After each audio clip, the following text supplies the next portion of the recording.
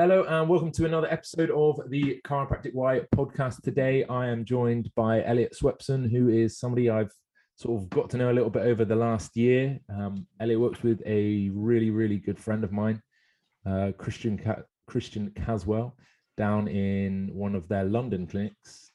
Works in a upper cervical specific clinic, and we're gonna have a little chat about journeying from being a student into a chiropractor and the lessons he's learned. So, Elliot, first of all, thank you very much for joining me.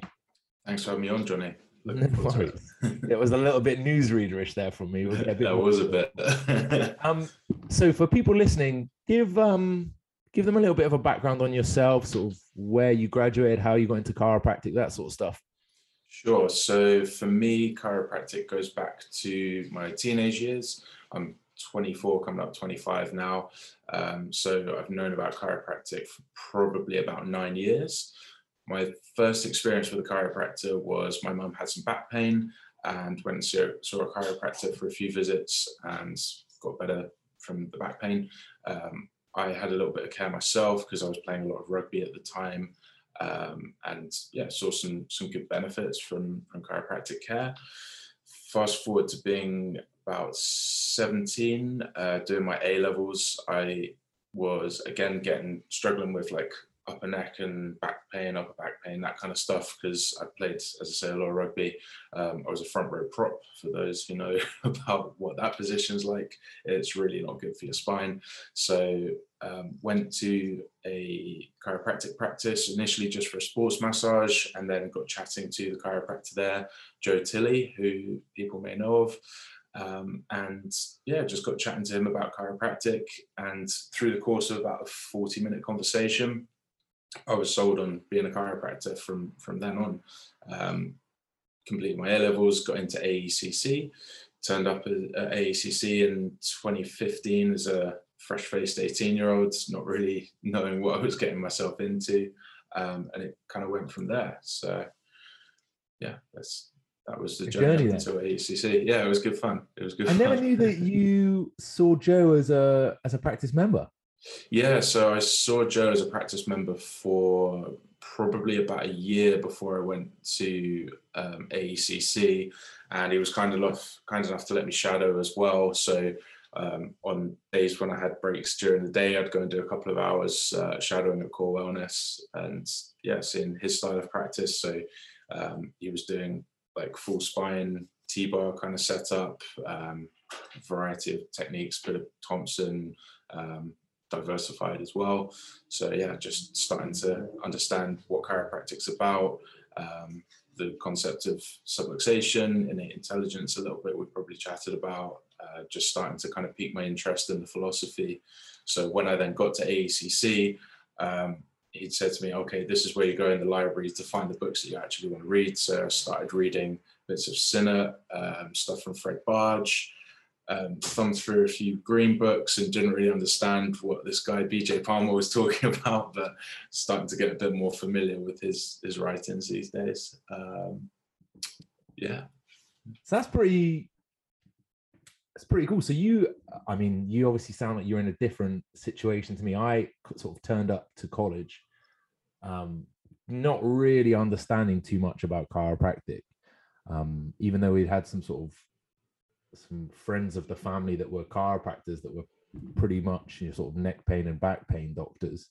And then sort of through my journey at college, and luckily through something called WCCS, sort of having my eyes open to the sort of different camps and different thought processes within the profession. And that kind of sparked my interest and sort of led me down the path that I am sort of still currently on. But you were pretty, I suppose the word, switched on before you got there. Did that make it different for you, do you think, compared to some other of your friends that were starting the course at the same time as you? Yeah, I think so, because I was just interested in finding out more about the philosophy side of things. It's always really interested me.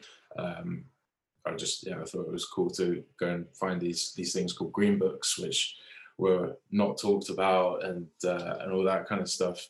And people were going, why are you spending time looking at these kind of dusty books? Like, what's this philosophy thing you're going on about? We're here to be back pain doctors. I'm like, that's not my understanding of what we're here for. Like, so as going through AECC was interesting, because obviously we all know it's very musculoskeletal health, and they did a good job of that. But it's, from what I understand, that's not chiropractic. Chiropractic's about working with the body's ability to heal itself, all that kind of good stuff. So yeah, it was quite different to how I anticipated chiropractic college being, but that's not to say that I didn't enjoy my time there. It was great, and I got a good education for sure. But I think in terms of chiropractically speaking, from the like philosophy side of things, it was obviously lacking there. Yeah, but you obviously found that very small chiropractic section within the library. Yeah. And went through. I actually, when we were setting this up, I looked back through some of our messages, and one of them was about a barge book that I'd put a story up, like, is this still in the library? And you're like, yeah, I had it. So what books that were in the library at the time were the ones that sort of you really spent some time delving into and understanding? So I just kind of went through a bit of everything. I think the first ones that I read was some Fred Barge. So I read things, I think it was Life Without Fear may have been the first one that I read. Which is definitely a good one to start with. Yeah, it was a good book. What else was there? Are You the Doctor was another one I think I read, or certainly flicked through bits of it. What's his other one? I've got one of his books. I can't think of the name of it right now, but yeah. And then I got into reading the chiropractic textbook and actually bought a copy for myself as well. So obviously, volume 14, Stevenson's textbook. Started getting into that. I think I've read the freshman section probably 4 or 5 times now, and sophomore section a couple of times. Ventured into some of the more like in-depth stuff a little bit. Definitely need to revisit that at some point. But yeah, I think chiropractic textbook's a great one, but probably not one to read in like your freshie year, maybe. Yeah, but, I remember when I sort of had my interest peaked in understanding chiropractic philosophy and what chiropractic really was designed and developed for. Somebody pointed me in the direction of The Bigness of the Fellow Within. I sort of had my inspiration and I was like, I can do this. And I remember getting this book and being like, what the actual fuck? Like, was this a big green book? So if there's anybody listening, definitely, even though it is a phenomenal book, definitely not a good one to start on. So it seems as though at least you got pointed in the right direction. Yeah. I've not tackled that one just yet, but it'll be on the horizon at some point. And then for people that are listening, would you sort of give like a little bit of a summary of Stevenson's textbook? Ooh, that's a good question. So Stevenson's textbook starts initially with, it's a lot of defining stuff. So starts with the definition of chiropractic, the definitions of things like, I think it defines innate intelligence and stuff like that. 33 principles, obviously. So very clearly defining the kind of thinking behind chiropractic, going from universal intelligence kind of down in a very methodical way. And I think that's probably one of the most important things to get your head around is if you get the 33 principles, everything else starts to come from there, I think, because that's very much like a way of seeing the world. Like it's like a different perspective on life itself. It's nothing to do with like adjusting people or treating back pain or whatever your understanding of chiropractic. Like it doesn't even get to chiropractic until like the end. It's really a worldview. It's so much bigger than like clinical practice, you know. Yeah, I think that's a brilliant summary. Like Stevenson's textbook, I mean, at the very start, you get to hear what BJ himself said about it. And Stevenson penned that book as a sort of a summary of everything that had come before, and kind of what you'd alluded to, some of those earlier green books. Really, while they have and contain some amazing bits, they're probably not the most organized bits of writing in the world.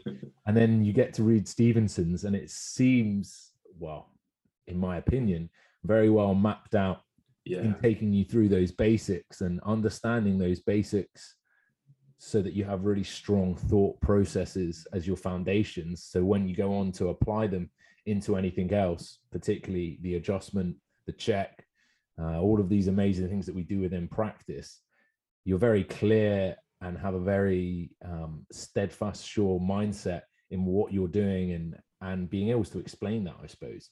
So do you feel that having done that sort of reading, that gave you a sort of a leg up when you started to translate from being a student into being a chiropractor?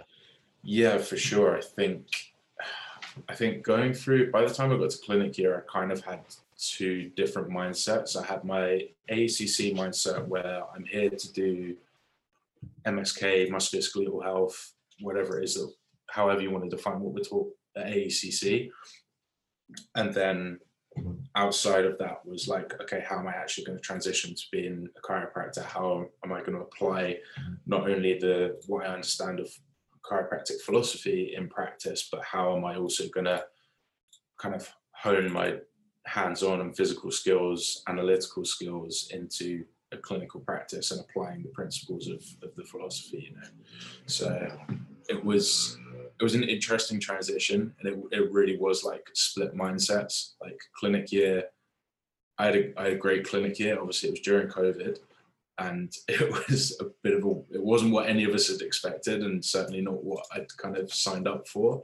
But it was so much fun at the same time, because obviously we were in clinic bubbles. You're seeing the same people a lot, but you just end up with really good rapport with like a tight group of you. So from that sense, it was a good clinic year. But going in, it was very much like, I'm here to do this particular job, but this isn't what I want to do in the future. And I guess the style of practice I'm in now is about as far from AECC's version of chiropractic as you can get. I'm doing upper cervical using Titron, which probably 99% of the people at AECC wouldn't even know what a Titron scan is, let alone what to do with one.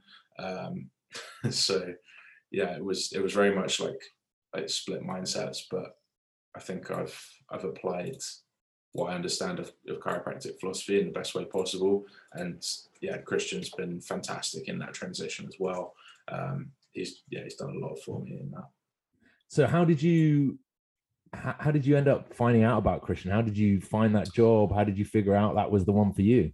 So in terms of, I was aware of Christian anyway, because our time at AECC overlapped. He was just leaving as I arrived, because for those of you who can do the maths, I was at AECC for 6 years because I failed year 2 and resat. But I think I have heard before that the best chiropractors are the ones that resit, so I'm going to hang on to that.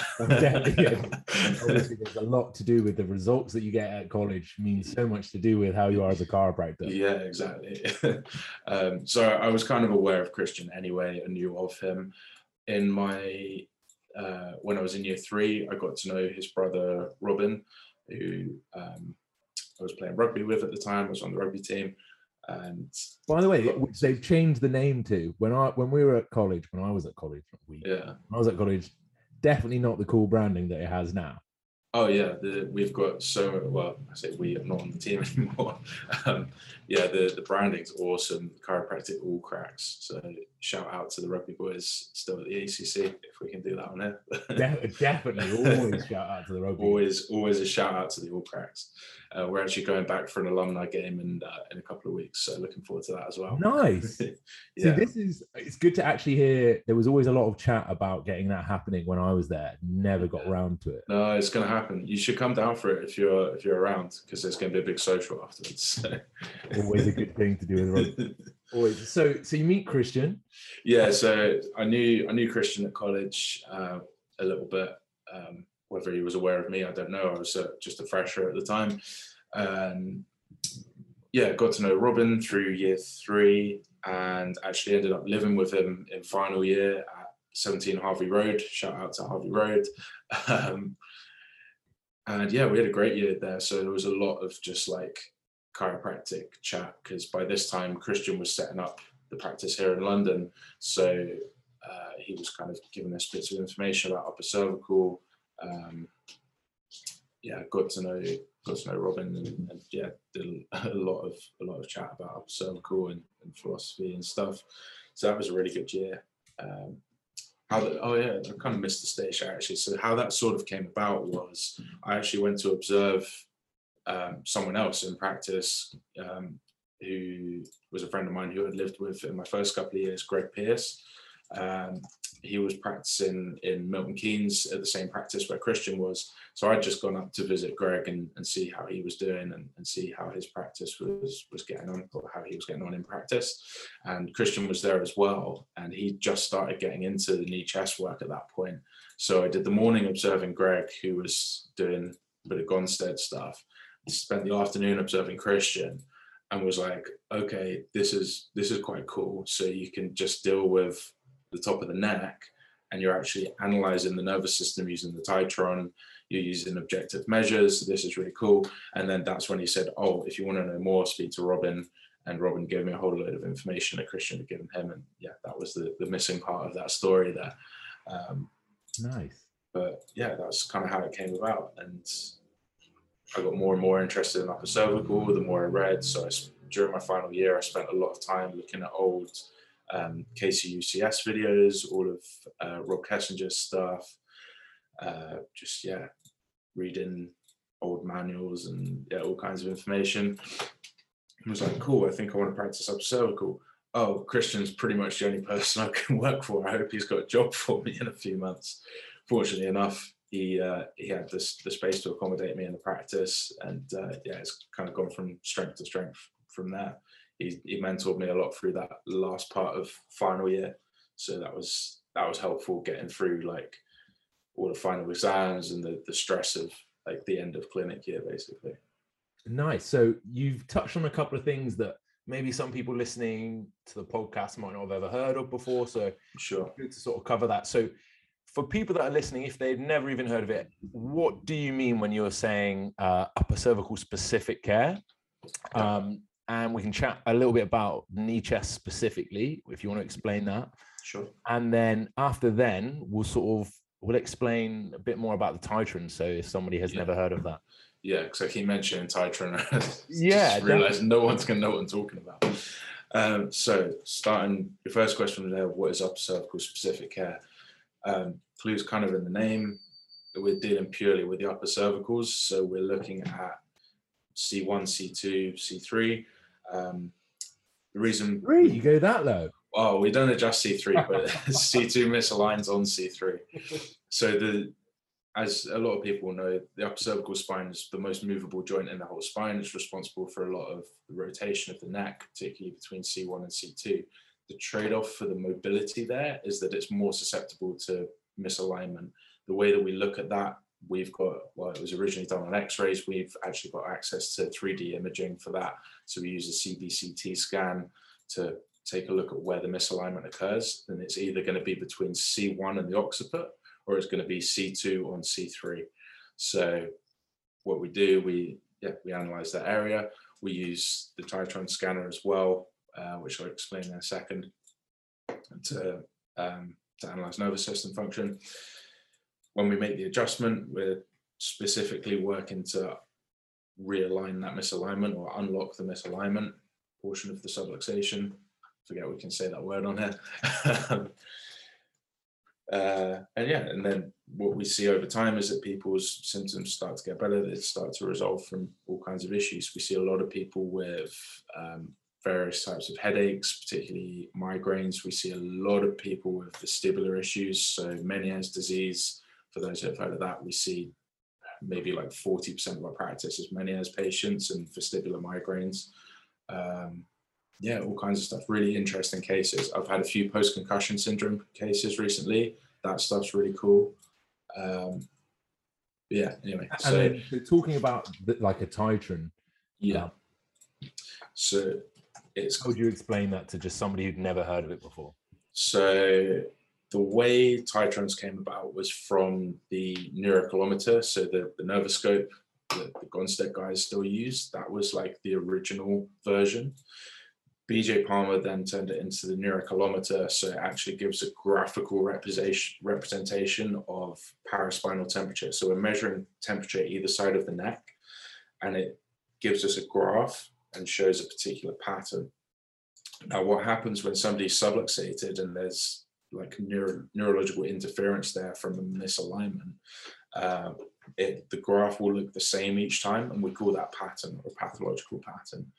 So when you're scanning people, you'll find that we'll take multiple scans over time, and that pattern won't change. But as we know, the human body's a self-healing, self-regulating system that relies on adaptation. So if you're not seeing change between each of the scans, that means there's less adaptation occurring. It's not adapting as we'd expect it to. So that's why we use that as an outcome measure. We get a graphical representation of the temperature, and that gives us an insight into how the nervous systems are operating. Because as we know, temperature is controlled from the brainstem. Brainstem sits very, very closely to the upper cervicals. And then you'd be working with pre and post scans. Yeah, that's how we pre and post check people. So when people come into the office, we have them rest so that we're creating consistent conditions each time. We take a scan of them, we'll analyze that scan. I normally have people rest a second time, so I've got 2 scans from that day so we can see how they're adapting. And that's how we know whether we adjust them or not. So people come to our practice, but they don't get adjusted every single visit. So we want to be certain that there's actual neurological interference occurring so that we can then appropriately make that adjustment. And we're basing how we make the adjustment off of the misalignment that we found on the CT scan. So it's the 2 bits of information are super important. You need to know where the misalignments occurred, that portion of the subluxation, and then when the interference is present. So you're getting the mechanical and the neurological bits of information, and that's how we know when to adjust people, when and where and how. And how have you found communicating the sort of the pattern analysis, which I find completely fascinating? And obviously lots of different techniques have different pre and posts, which would make, for me, just makes common sense for any technique to have, because there's a moment that you could adjust. There's also going to be the moment that you don't need to adjust. I think that's a really important distinction, as well as knowing when not to adjust.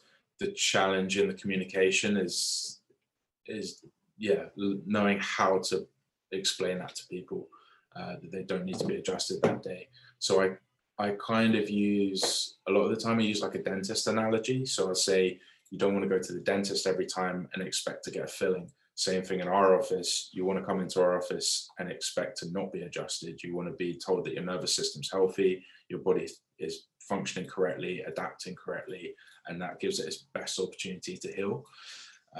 So that's been really challenging. And I mean, I'm only 7-8 months into practice, so I'm still learning on every single day new ways to explain it to people. And you'll find that some people understand it in one way, other people understand it explaining it a different way. So I'm still really playing around with that communication. I think for me, it's something I'm still trying to work on, and I probably will be working on for years, still like years into the future. Your whole life.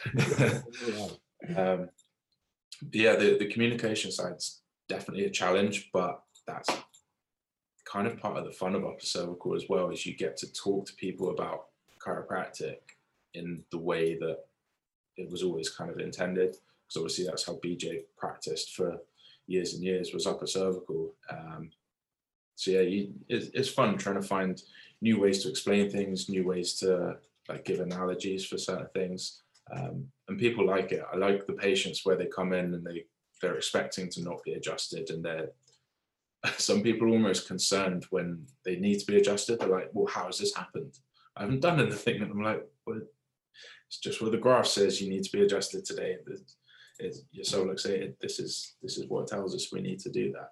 I think a lot of people, and definitely me included, the communication aspect of chiropractic, particularly, I mean, well, throughout your career, but particularly in that initial jump from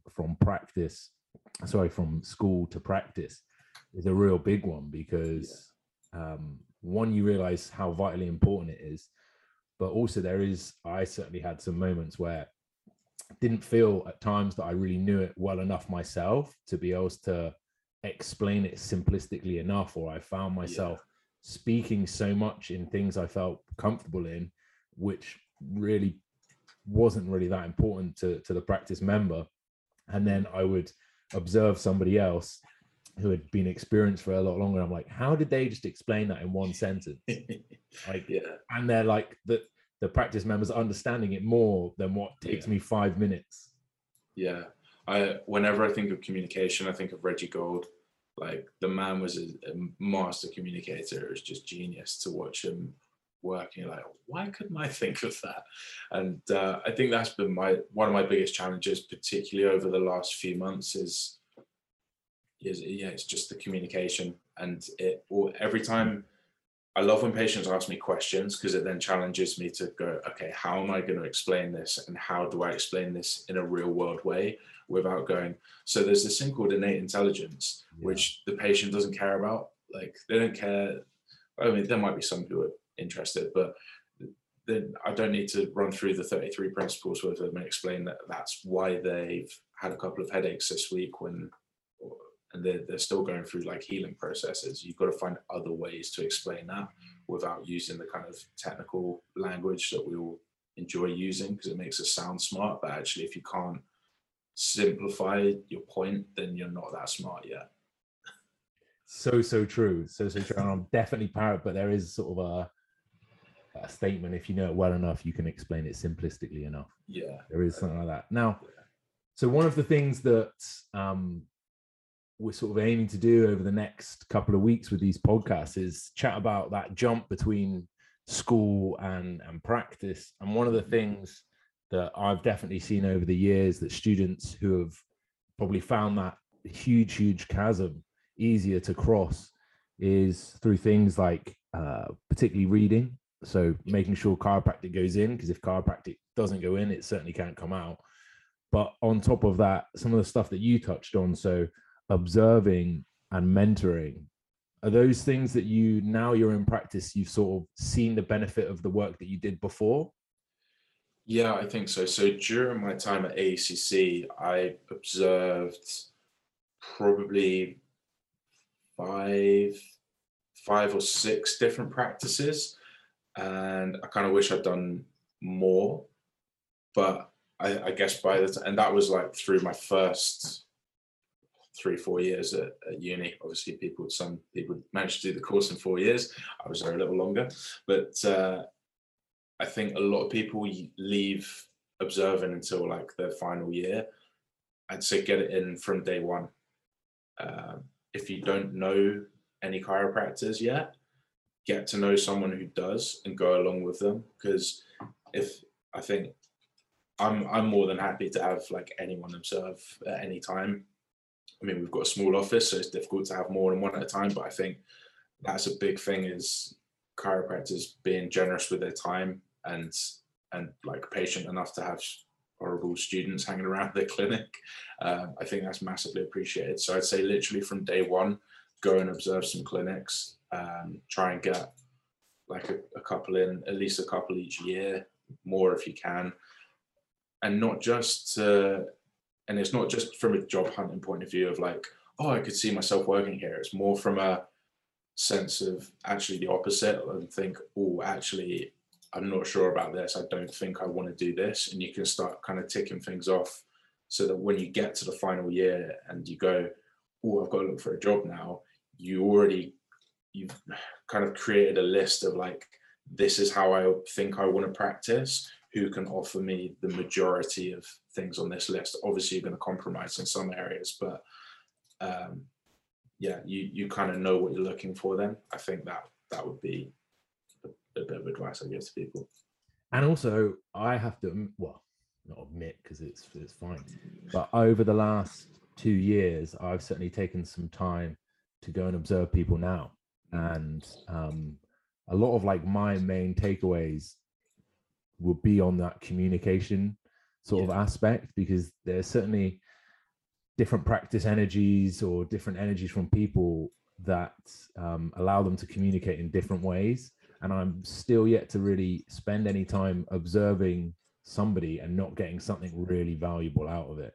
Yeah. So I would even recommend people in practice to use the time and go and observe someone that you admire, or somebody who maybe does something a little bit different, just to pick up some extra bits. And it's always time well spent, even if at times it might not feel like that. Yeah, there's always going to be something you pick up from someone. I think, yeah, I completely agree with that point. I'd love to go and observe more people now, but in terms of like upper cervical, pretty limited as to who I can go and observe.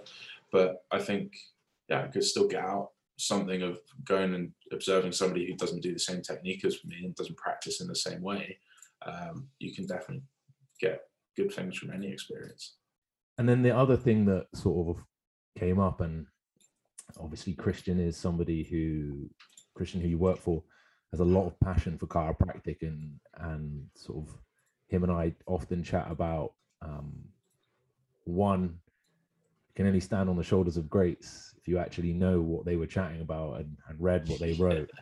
But also, if we're going to move this profession forwards, about making sure that we can instill the things that we learn in the sort of next generation of chiropractors in hopefully a shorter period of time. So I know him as a person, that the mentoring aspect for him is something that he's very passionate about. How do you feel that has helped you, and how would you sort of speak about that to students at the moment, how they should or should not, it's up to you, look for someone who's willing to put the time in and mentor them in not just the formal way as in sitting down, but an informal way of those conversations on particularly difficult cases or ideas that you're not really getting in?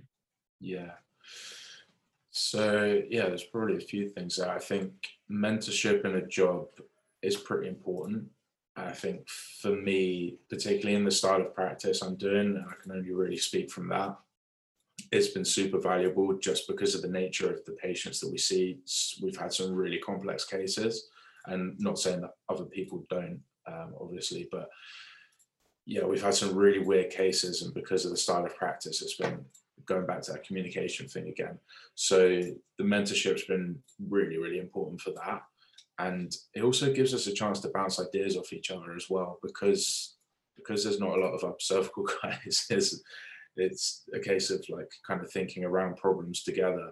But I think mentorship is really important in terms of just have someone who will give you those informal conversations. I don't think it's so much sitting down and doing performance reviews and things like that, but it's the kind of like WhatsApp message mid-shift to say, oh mate, can you just check this for me? Or just to know that he's kind of at the end of the phone. If I need something, I can like check in for him. And likewise, he kind of does it back to me as well. If he's kind of mid-shift, he'll say, oh, actually, mate, can you check a CT scan for me? Or let me know what you think of this. So it's the informal conversations are actually almost more valuable than the formal ones. Does that kind of make sense? No, definitely. And I think it's one of the things that I've recently been chatting to a couple of students about in finding a mentorship. Like, I definitely think that it's super important that you've had the conversation before we get to a job of, is this going to be a case of we sit down every week for X amount of time? And I think that is important to have structured, because otherwise in busy practices, the promise of mentorship can disappear pretty quickly when reality kicks in of being busy. But also to have that person that you feel comfortable chatting to in, like you said, the informal way, or just little things that have come up, or maybe you spend a bit more time observing them and learning how they communicate and being able to effectively copy that and use that style yourself. Like, it's saying that when I started my job, I observed Christian for 2 months before I ever saw a patient. So we kind of phased me into the practice in the sense of the first month was basically just pure observation. And obviously there's a lot of analysis involved in what we're doing before we adjust people. So he'd be talking me through what we're seeing on the scans, looking at CT scans together, all of that kind of stuff. And then it kind of built up to, okay, today you're going to do a report of findings for me. At which point you kind of shit yourself and go, oh, okay, I've now got to apply everything that we've been chatting about, and the pressure's on me now. And then the last couple of weeks, I started doing the new patient examinations for him. and the report findings, and then he'd managed the case from there, and then eventually got to a point where we went, right, this is day one now, here's your new patients, go from there. But it wasn't like he just went hands off with it. I think for the first 2 months of me seeing patients, at the end of every shift, he'd call me and go, right, how was that? Any problems? Anything you need to chat about? Is there anything that you think we need to change about the way that we're practicing? So that was really helpful. And we're now at the point where we do a weekly check-in on a Friday. So as soon as I finish on a Friday, we hop on a Zoom call and we chat through cases for that week. Any challenges that we've both had that week, anything that we've learned, look at all the scans together. So we know people's listings for upcoming report findings and that sort of thing. So how did you find that sort of observation period? Because I know a lot of people that go to jobs where that's going to be part of it, they can often feel like, oh my gosh, I've graduated as I'm a chiropractor now. I should be being a chiropractor, not what. How did you mentally find that? It was weird. I think it actually helped with the transition from student to chiropractor, because although you do have that sense of like, oh, I'm a chiropractor now, I can put DC at the end of my name, it doesn't mean you know what you're doing yet. I'm not saying I do now, because as I've said, I'm still learning every single time I'm in the clinic and out of the clinic, to be fair. But I think the way that I phased into the practice was super helpful, because there was no like, oh, you're starting on Monday and you're seeing 18 new patients and 6 report findings, good luck. Like, it was a case of just slowly building momentum to now. And we built my diary from scratch as well, so I didn't have a patient base to take over. It's all built up from September to now where I'm the point where I'm sort of like 65-70% full. We're doing well. So it was just, everything felt like a natural progression, is what I'm trying to say. It was going from, yes, I've been seeing my own patients in clinic, being observed by tutors, but now I'm switching to a new style of practice. So I need to get the flow of the clinic, understand how just day-to-day operations are working as well. There's a lot to learn. There is a lot to learn, because you get, I think that's another thing with ACC, you get a really good understanding of kind of what that style of clinical practice looks like, but you don't understand what it's like being a part of the practice, because all of that's done for you by the tutors and the reception staff. Whereas you go into real practice and you're kind of managing things differently. Again, for us, it's slightly different. We're quite a small office at the moment still, so it's not like we've got a huge reception team to take care of stuff for us. There is stuff that we have to do ourselves, and it's all that kind of stuff that was really helpful learning. Like, I did a few shifts where I did the reception for Christians, so I learned how to take payments, do the kind of stuff that just keeps the business taking over as well. So as well as chiropractically, I learned a lot about just what it's like to just do business and do real life stuff. Yeah, real life stuff. Real life stuff. That's awesome. I first of all, thank you for being so open and honest about your experience, because unfortunately, not everyone has a great as experience that you've had. And also, I have no doubt that the people that put in more work observing and understanding what they want to do and understanding chiropractic before they graduate have a better experience. So that's obviously hats off to you. But if you were to sort of give a couple of pointers to people, and obviously knowing what you know now in this short period, looking back and reflecting on it, what would your advice be for people that are either coming up to that are in college now and looking to make that step as easy as possible, becoming a chiropractor and hopefully becoming a successful chiropractor? So do you mean in terms of like looking for a job, or just any advice? In terms of, I don't feel like I can comment on like looking for a job. Yeah, in terms of finding a job, I don't think I can comment on too easily, because it just kind of naturally happened because I wanted to do something quite niche. Yeah. So I don't know if I can comment too well on that, but I guess if I was going to, it would be similar to the advice on observing, like just talk to loads of different people, just get to know people. and go and chat to them and understand how they're practicing and what they can offer you. So it's not just about selling yourself what you can bring to the practice, but what can they do to make you a better chiropractor. Other bits of advice: enjoy the last few months of uni while you're there, because it is good fun, even if clinic year is stressful, which it is, particularly once you get Oslo out of the way. Like, just have a good time and enjoy Bournemouth, particularly while it's nice in the summer. If you're at AECC, obviously I can't really comment on Weok, but it's your loss if you went to Weok. Bits of advice. I mean, that's brilliant as it is, because often it's easy for somebody like myself, who've been out a while now, to really push and encourage people to observe and saying it's beneficial. But I think it's definitely a lot more powerful hearing that from someone who's done that. And then from my perspective, I can see the difference in new graduates that have spent some time in reading, observing, understanding chiropractic more than the other people.